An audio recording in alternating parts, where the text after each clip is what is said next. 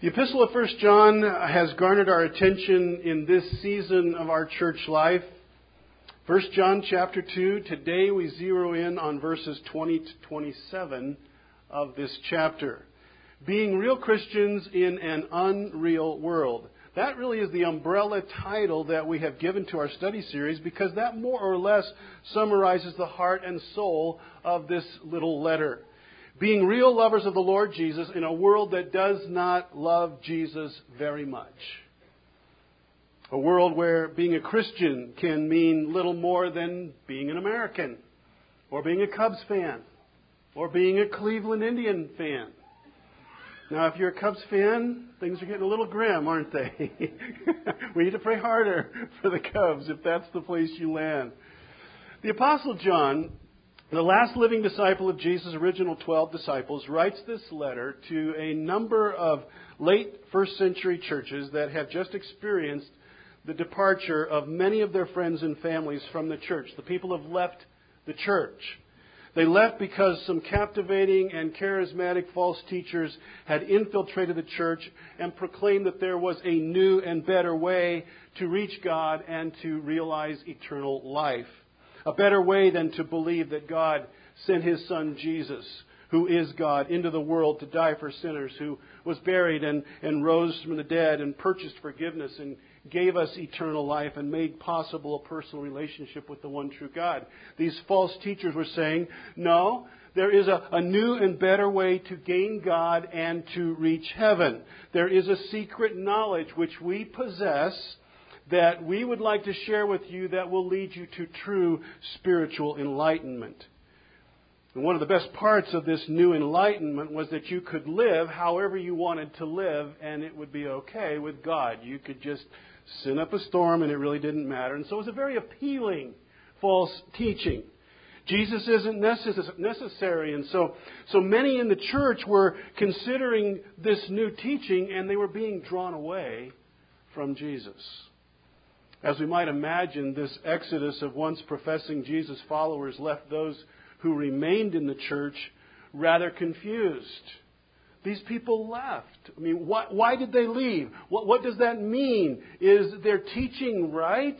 Are they Christians? Are we Christians? How do we know? All these questions just kind of rifling through the life of the church. And so John writes this little letter to true Christians, laying out for them how they can tell the real from the unreal. John says, in effect, it is not hard to do this. You can always tell the real from the unreal or the phony in three ways. By what a person believes, by how they behave, and by how they love. And we've talked about this several times in the course of our series already. And John has already taken us into these three, we could call them proving ground areas, if you will, up to this point in our study series. And he just kind of cycles through these throughout the 5 chapters of 1 John. Today, he steps back into what real Christians believe. Into that arena as we take up verses 20 to 27 of chapter 2. Now, I'm not going to kid you. This is a fairly challenging section of 1 John. We're going to read it in just a second, but know that the language is a little bit hard to follow, and it's a little bit hard to teach. But we don't duck the hard passages here, right? At Idlewild Bible Church, it's the Bible, and so we're going to move through this. We're going to trust the Holy Spirit to be faithful to bring out to our understanding those things that He has written and wants us to know. But it really is a challenging passage. To help, let's read the last 3 words of verse 27 out loud together. That'll help get us kind of moving. What are the last 3 words of verse 27? Abide in Him. Abide in Him. That is the theme of these verses. It's repeated over and over. Abide in Him. This passage is all about how we do that and why some people don't do that. I'm going to start at verse 18 just to get a running start into verses 20 and following. So at verse 18, children, it is the last hour. And as you have heard that Antichrist is coming, so many Antichrists have already come. Therefore we know that it is the last hour. They went out from us, but they were not of us. For if they had been of us, they would have continued with us. But they went out that it might become plain that they all are not of us. Now, he's just shared with us that a number of people have left the church. That's what he's saying. They were never part of us, and they have left us. Verse 20. But you have been anointed by the Holy One, and you all have knowledge. I write to you not because you do not know the truth, but because you know it, and because no lie is of the truth. Who is the liar but he who denies that Jesus is the Christ? This is the Antichrist, he who denies the Father and the Son. No one who denies the Son has the Father. Whoever confesses the Son has the Father also. Let what you heard from the beginning abide in you. If what you heard from the beginning abides in you, then you too will abide in the Son and in the Father. And this is the promise that He made to us, eternal life. I write these things to you about those who are trying to deceive you. But the anointing that you receive from Him abides in you, and you have no need that anyone should teach you. But as His anointing teaches you about everything, and is true, and is no lie, just as it has taught you, abide in Him. I told you it was a little bit confusing, a little bit kind of intricate, and maybe it feels like you kind of ricochet around in these verses. But if we are careful, these verses really boil down to a call to remain faithful, to abide in the one true gospel. The gospel, who Jesus is and what He has done, appropriated into my life by grace through faith. That is a definition of the gospel. These verses are all about a call to do that. And that call is so desperately needed in our day. The call to abide. All one has to do is look across the pond to Europe and see what happens when we don't abide in the gospel. At one time, Europe was alive with Jesus' gospel. And the Great Reformation shaped Western civilization. Today, though, churches are empty in Europe. Less than 5% of the European population is Christian. And we ask, what happened? Well, although we may not know all the details, one thing we do know for sure is that there was no abiding. Or look at churches in our own time, in our own culture, that at one time were flourishing and Jesus was proclaimed and people were being reached for Christ's sake. Now, today, they are a shadow of their former selves. Many of them. I can still, in my mind's eye, remember a red brick church building built kind of in the southern style with the steeple and two white pillars and steps that went up to the front door. You can kind of picture this in your mind up to the entrance.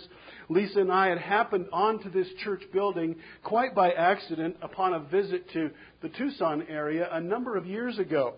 Only now it was no longer a church, it was a bar.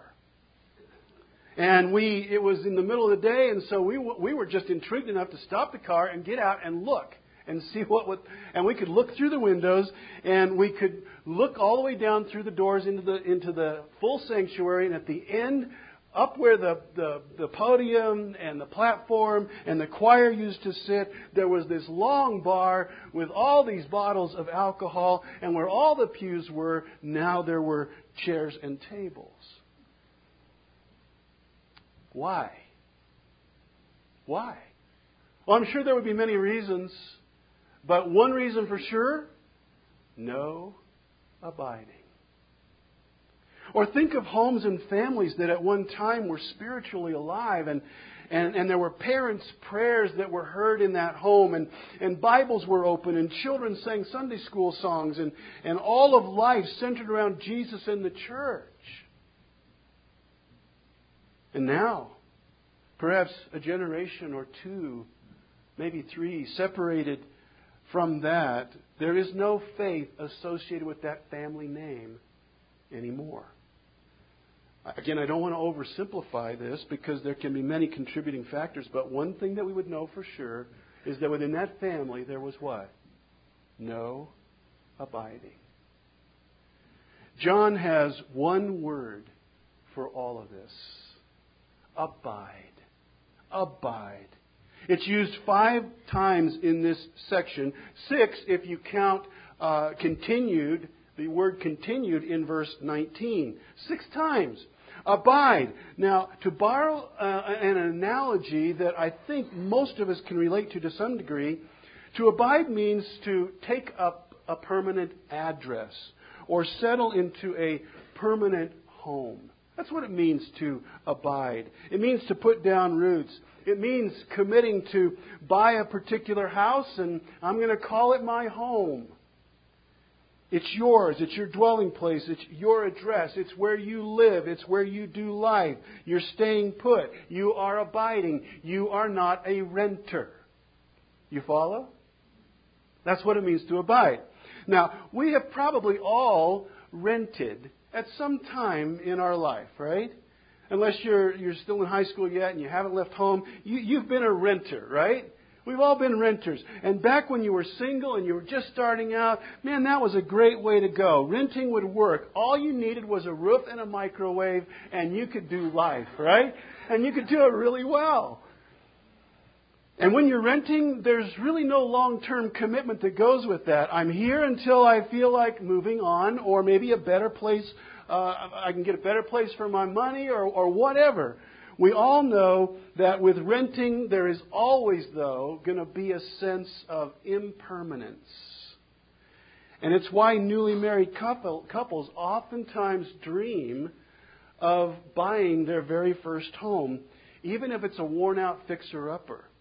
Because they're married now, and so they'll scrimp and they'll save and they budget because they want to sink down roots and they want to have a place of permanence. They want to abide. Some of us are renting right now, perhaps. And there's nothing wrong with renting if all we're talking about is a physical home to live in.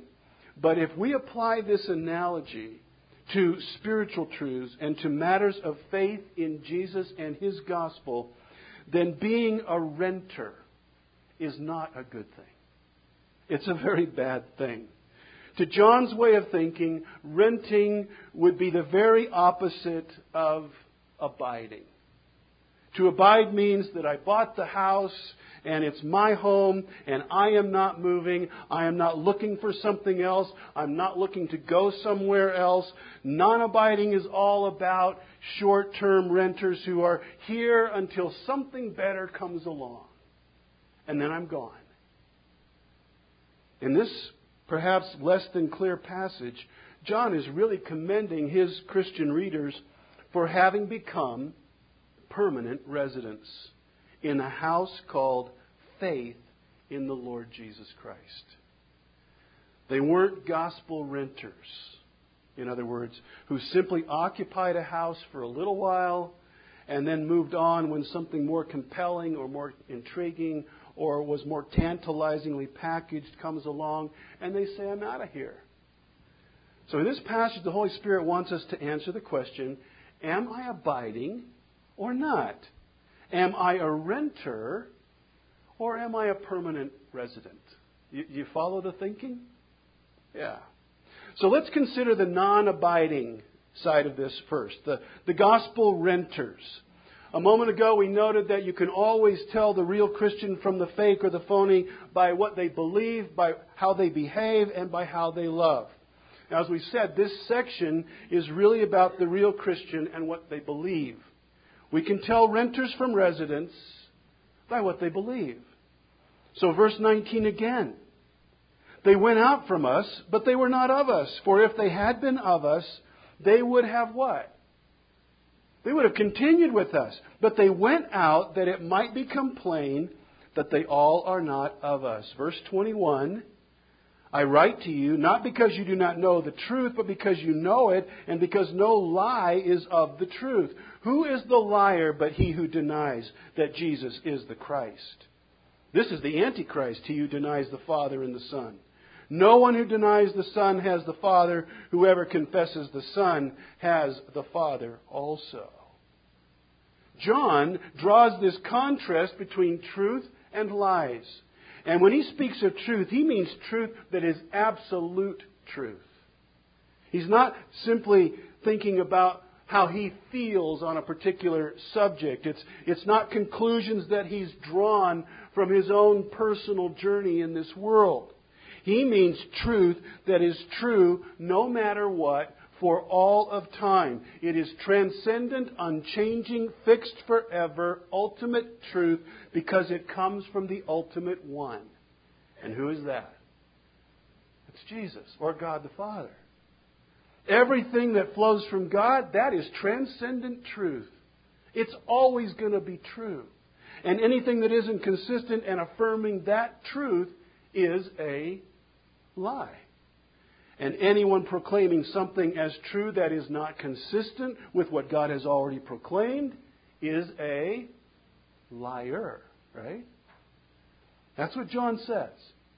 Now, the one central truth upon which the whole of the Christian faith rises or falls is, of course, the person and work of the Lord Jesus. All major heresies in history mess with or massage or they manipulate something related to the person of Jesus Christ. To use a word picture, these liars move their doctrinal address away from Jesus, down the street, sometimes into a new zip code, maybe sometimes to a new continent. On your note page, John Calvin, a key player in the Protestant Reformation that rescued the church from a corrupt Catholic church that was filled with lies at the time, he writes back in the middle 1500s, "We now see that Christ is denied whenever the things that belong to Him are taken from Him." And that's what the false teachers were doing in John's day. It's what false teachers do in our day. They take things away from Jesus. And as Christ is the end of the law and the fulfillment of the gospel and has within Himself all the treasures of wisdom and understanding, so also He is the mark at which all heretics aim and direct their arrows. We would agree with that, right? He's the target. Jesus is going to be the target. Therefore, the Apostle John has good reason to make those who fight against Christ the leading liars, since the full truth is exhibited to us in Him. What had these false teachers taught? Well, verse 22 told us. Who is the liar but he who denies that Jesus is the Christ? Gospel renters say, Jesus is the Christ. Oh, wait a minute. No, He's not. That's what a gospel renter says. Jesus is the Christ. Oh, no, He's not. How they got there, we're not entirely sure how the false teachers of the day got to this place. But they had denied Jesus as the Christ of God, the Messiah, the promised deliverer, the Redeemer of sinners. Jesus is not the one from God. These false teachers were persuasive, as is often the case with false teachers, because they're energized oftentimes by demonic forces in the spiritual realm. So they're very persuasive. They attractively package the message. Persuasive enough in this case to draw some in the church away from even one such as John, the Apostle John, the last living eyewitness disciple of Jesus. And these false teachers are drawing people away from this pastor who loves them and has told them about Jesus. And so John says in verse 26, I write these things to you about those who are trying, underline that or circle it, present tense, still trying, they are trying to deceive you. We might think, who would follow such rubbish? Who would ever deny Jesus once they've been exposed to His truth? Who would ever do that? Well, brothers and sisters, dear old Peter, the disciple with the foot-shaped mouth, is really the only reminder that we need to know that we should never say never, that we would never deny Jesus. Even He did that in a dark moment.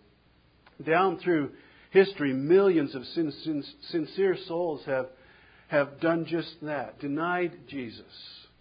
Although they didn't think that they were doing so at the time, they thought they were right on. And you and I must realize that this is always a threat, living in the world that we live in. False teaching isn't typically going to be a bold-faced heresy. It's going to be some kind of a subtle counterfeit. Just like a counterfeit bill is only very slightly different from a real bill, so too counterfeit teaching is just a tiny little tweak sometimes from what is true, but it becomes very false. Here are some examples of historical counterfeits that have kind of moved through the church over time. Adoptionism. Doubt you'd ever heard of adoptionism, perhaps as a way of thinking. But it says that God gave Jesus His powers. He was just a man, but God gave Him His powers and then adopted Him as His son. Now, is that true?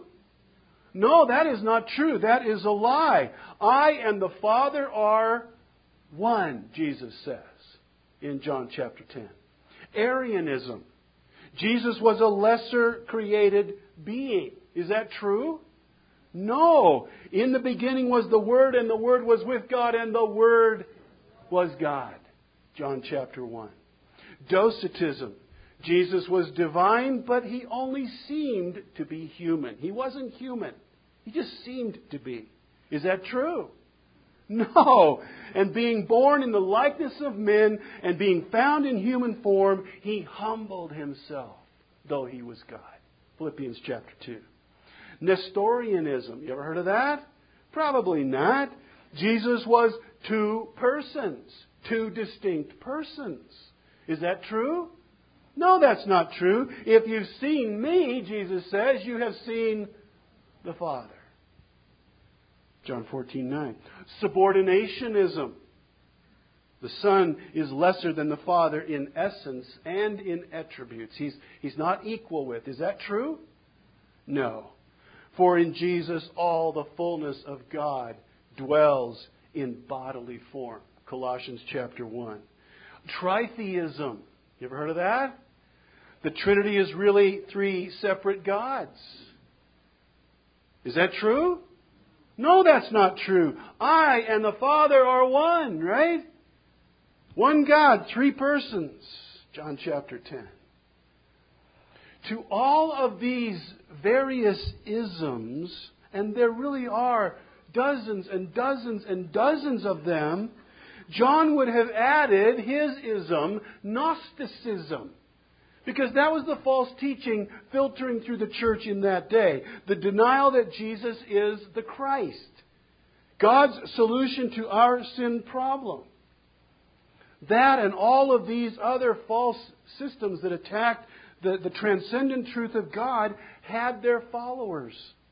And that is proof that you can put somebody in the pulpit and they can have the right academic credentials or perhaps some kind of credibility that gives them some standing in your midst, or they have a clever or winsome way and they can subtly teach lies, and before you know it, people are saying, so-and-so said this, it must be true. The internet says this, it must be true, right? Wolves in sheep's clothing. False teachers never get up and say, "Hi, I'm a false teacher, and I'm here to lead you to hell by distorting a biblical Christology." Right? They don't do that.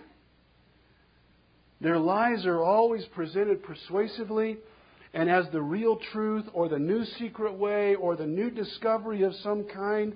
And well-meaning people, if not careful to push that message that they're preaching through the grid of Holy Scripture, can easily begin to nod in agreement. Before long, a sizable portion of a congregation has shown themselves not to be gospel residents, but gospel renters. And now their new rental address is a different gospel and a different Jesus, a Jesus who will not save them. John calls anyone who denies the truth about Jesus an antichrist, right? Now, we talked about this last week. Antichrist. We unpacked that word. Anti, against. Christos, Messiah, Anointed One, God's sin deliverer. Gospel renters are against Jesus. Jesus is the Christ. Oh, wait a minute. No, He's not. That's a gospel renter. An antichrist. Those who are real, John would say, are not renters. They do not lie about Jesus. They speak the truth about Him, who He is and what He has done, the gospel. And they never leave that. They never leave Jesus. Which brings us to think about what I hope and trust is true about all of us who are here this morning. And that is that we are gospel residents. Permanent residents. If you'll flip your note page over, what are gospel residents? Well, it's going to always be for them the same gospel, the same Jesus. They're always going to have the same address, and it'll always be for a lifetime. You never stop being a gospel resident. Are you this morning a gospel resident? Are you? Are you? Yeah. In contrast to the unreal, gospel renters who have moved on to a false gospel, John urges his first century friends and us to be gospel residents, to abide. He urges us to stay put. Those that left the faith showed that they never really had the faith in Jesus to begin with. Again, verse 19, if they had been of us, they would have continued. They proved that they never had Jesus because they left. Real Christians persevere, we learned last week. But how do they do that? How does God keep His children abiding? How does He keep them in the faith? How do we remain gospel residents for a whole lifetime? Brothers and sisters, how do we do that? How do we abide? Well, John tells us here. First, he says we abide, we remain gospel residents because of the power of the indwelling Holy Spirit in our lives. Verse 20. But you have been anointed by the Holy One. And you all have knowledge. You've been anointed and you have knowledge about Christ. Verse 27. But the anointing that you received from Him, that is from God, from Jesus, abides in you, and you have no need that anyone should teach you. But as His anointing teaches you about everything and is true and is no lie, just as it has taught you, abide in Him. What John calls anointing, the Apostle Paul calls by the more familiar term of the indwelling. Both words describe the presence and the work of the Holy Spirit in the life of a true Christian. Do you have the Holy Spirit in your life today? You do if you know Jesus. You do if you know Jesus. 2 Corinthians 1, 21 and 22. Paul says, and it is God who establishes us with you in Christ and has anointed us and who has also put His seal on us and given us His Spirit in our hearts as a guarantee. John and Paul are both talking about the Holy Spirit, the third person of the Trinity, who upon any sinner's confession of Jesus as their Savior and their Lord comes and resides in them, abides in them. This indwelling means many things. Our bodies, our physical bodies as Christians literally become houses, don't they? Houses that God lives in by His Spirit. Blows me away to think about that. But God lives in me right now. He lives in you if you know Jesus. It's where God lives. This also means that God's presence is with us wherever we go. We are never away from the presence of God throughout our entire life journey. We abide in Him because He abides in us. His power is given to us to live for Jesus well. His Spirit gives us gifts and enablements, specifically so that we can help push Jesus' church forward in a sinful world. We could never abide without the Holy Spirit being in us. Is that true? Do you believe that's true? We could never do this. We could never be gospel residents, permanent residents, if the Holy Spirit wasn't permanently residing in us. John is burdened. He's determined in this passage to tell these real Christians how they can confidently be permanent residents. One way this happens is the active role of the Spirit of God. John says these brothers and sisters have all the knowledge that they need to be in a personal relationship with God forever. Verse 20. You have been anointed by the Holy One, and you all have knowledge. You don't need to be taught something else. You have the truth. The Spirit Himself within us gives us this spiritual understanding. And then John goes on so far as to say in verse 27, you don't need anybody to teach you. You don't need anybody to teach you. You don't need those false Gnostic teachers coming around and telling you that there's something more that you need to know. Now, he's not saying that you don't need to be taught. Otherwise, why would he write the letter, right? They need to be taught. What he means is that his Christian friends already know the true gospel. They already have the Holy Spirit. They don't need a new and different teaching about how to get to God, and they certainly don't need a new teaching that removes Jesus from their life. You don't need those other teachers and you don't need their teaching. John says you already have Holy Spirit imparted truth. The Spirit within you. And what is the source of truth? What's the Word of God? And so the other way by which we remain gospel residents and not temporary renters is by looking to the Word of God as our source of sound doctrine and gospel truth. Look at verse 24. Let what you heard from the beginning do what? Abide in you. If what you heard from the beginning, God's Word about Jesus, if what you heard from the beginning abides in you, then you too will abide in the Son and in the Father. And what these brothers and sisters who remained faithful had heard was the saving message of Jesus Christ. They'd heard the Word. They'd heard the Word of God. If the Holy Scripture truly abides in you, John says, you will abide in them. You will stay in the Word. And if you stay faithful in your personal beliefs in the true gospel, you are a permanent resident. You abide in the Son and in the Father. Have you ever heard the expression, Christianity is creedal? Have you ever heard that expression? Christianity is creedal. If you've never heard that expression, you just heard that expression. Christianity is creedal because the Bible is creedal. It declares propositional truth, absolute truth, doctrinal truth that it sets before the sinner and it says, this is what you must believe to be saved.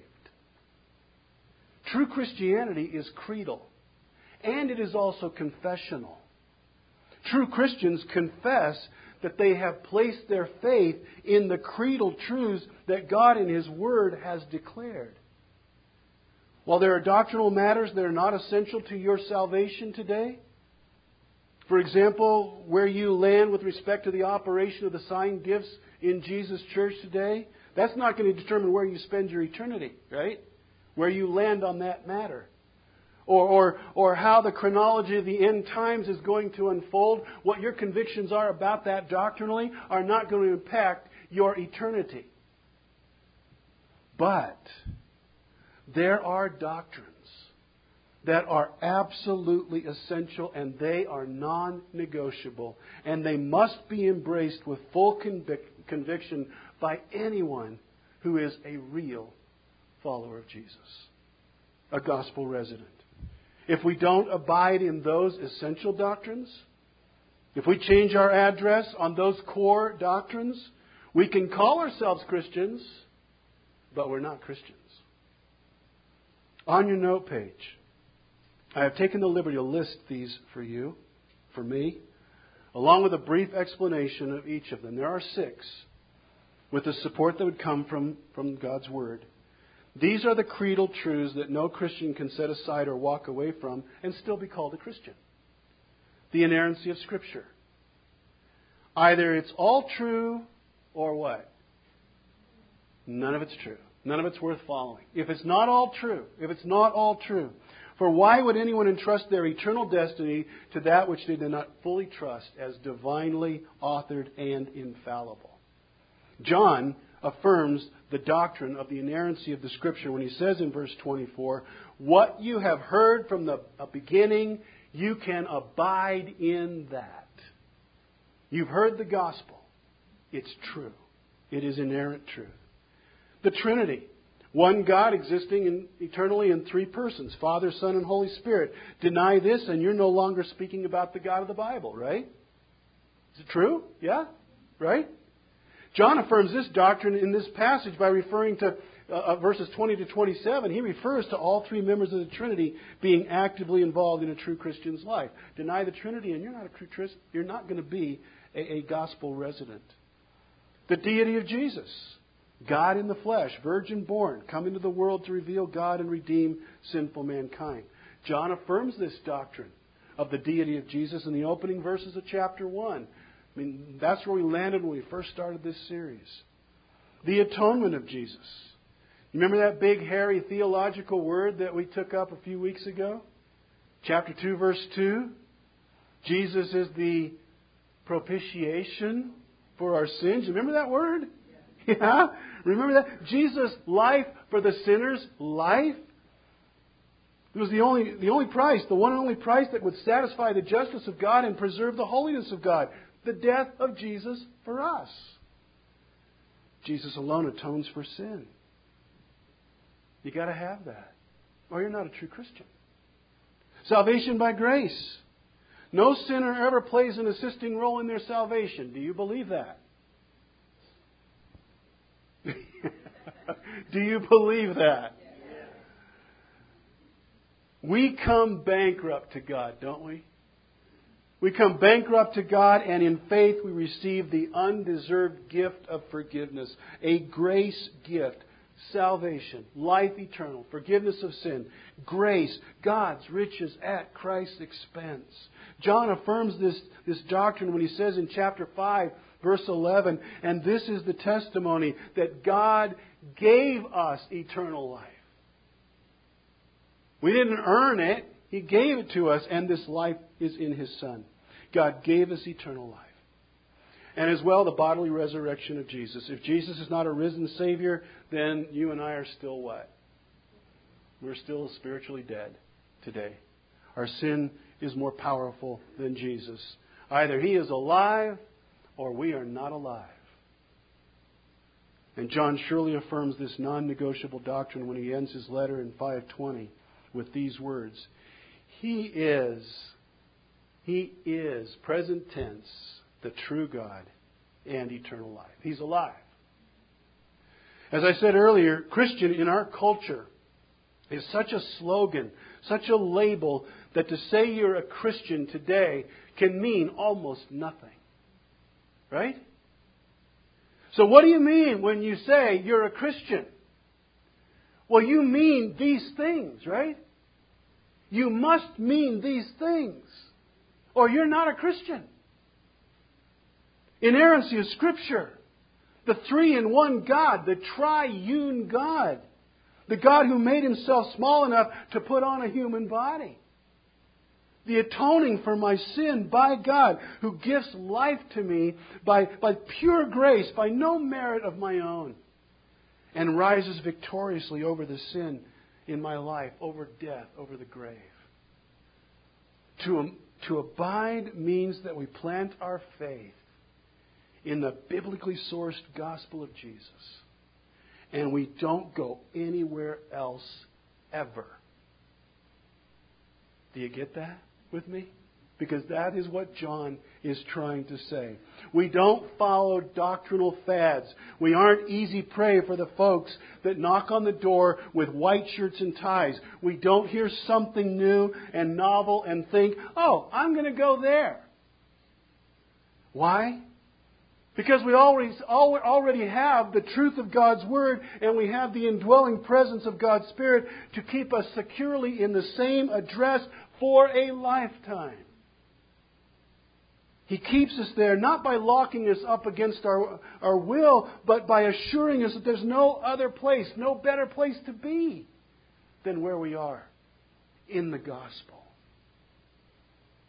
When you have the best, you don't need to look anymore. The Word is the objective truth of God. The Holy Spirit is the power to apply the Word. We remain permanent residents until the day that we see Him face to face. It is not but, and is that, church family, not just one more great reason to praise our God?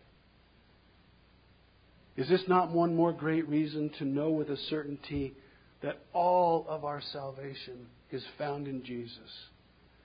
Together, the Spirit of God and the Word of God keep our minds and our hearts tethered to the true gospel, and we never move. We never move. We abide.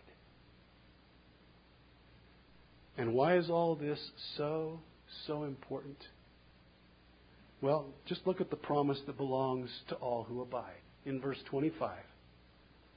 To all who are permanent gospel residents, this promise. He made us. He gave us eternal life. And this is the promise that He made. Eternal life. God promises abiding eternal life.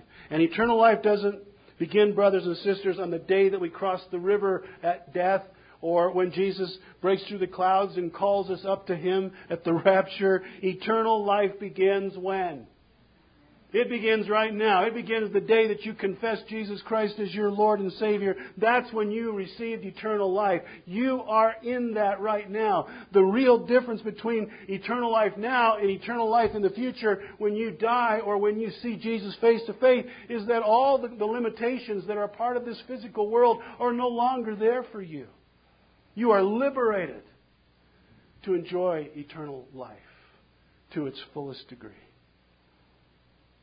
All the more reason not to doctrinally move across town, no matter how enticing that new residence might look. Eternal life is all about those who abide. And only for those who abide. Amen? May we be gospel residents. Permanent gospel residents. Let's pray together. Well, how we thank You, Heavenly Father, Lord Jesus, Holy Spirit, Triune God. How we thank You for Your truth today. Thank You, Holy Spirit, for residing in us and taking Your Word and bringing it to life for us today. Thank You for the challenge to remain faithful to You, to not get caught up in all of the cleverly packaged deceptions that are just all around us, but to remain true residents of the true gospel. How we thank You that we know the truth. And we take no credit for knowing it, for You alone by Your grace have made it known to us. May we live in the truth of You, Lord Jesus. May we live, may we abide in You for Your glory, for the advancing cause of Your church, till we see You face to face. And all God's people said, Amen and amen.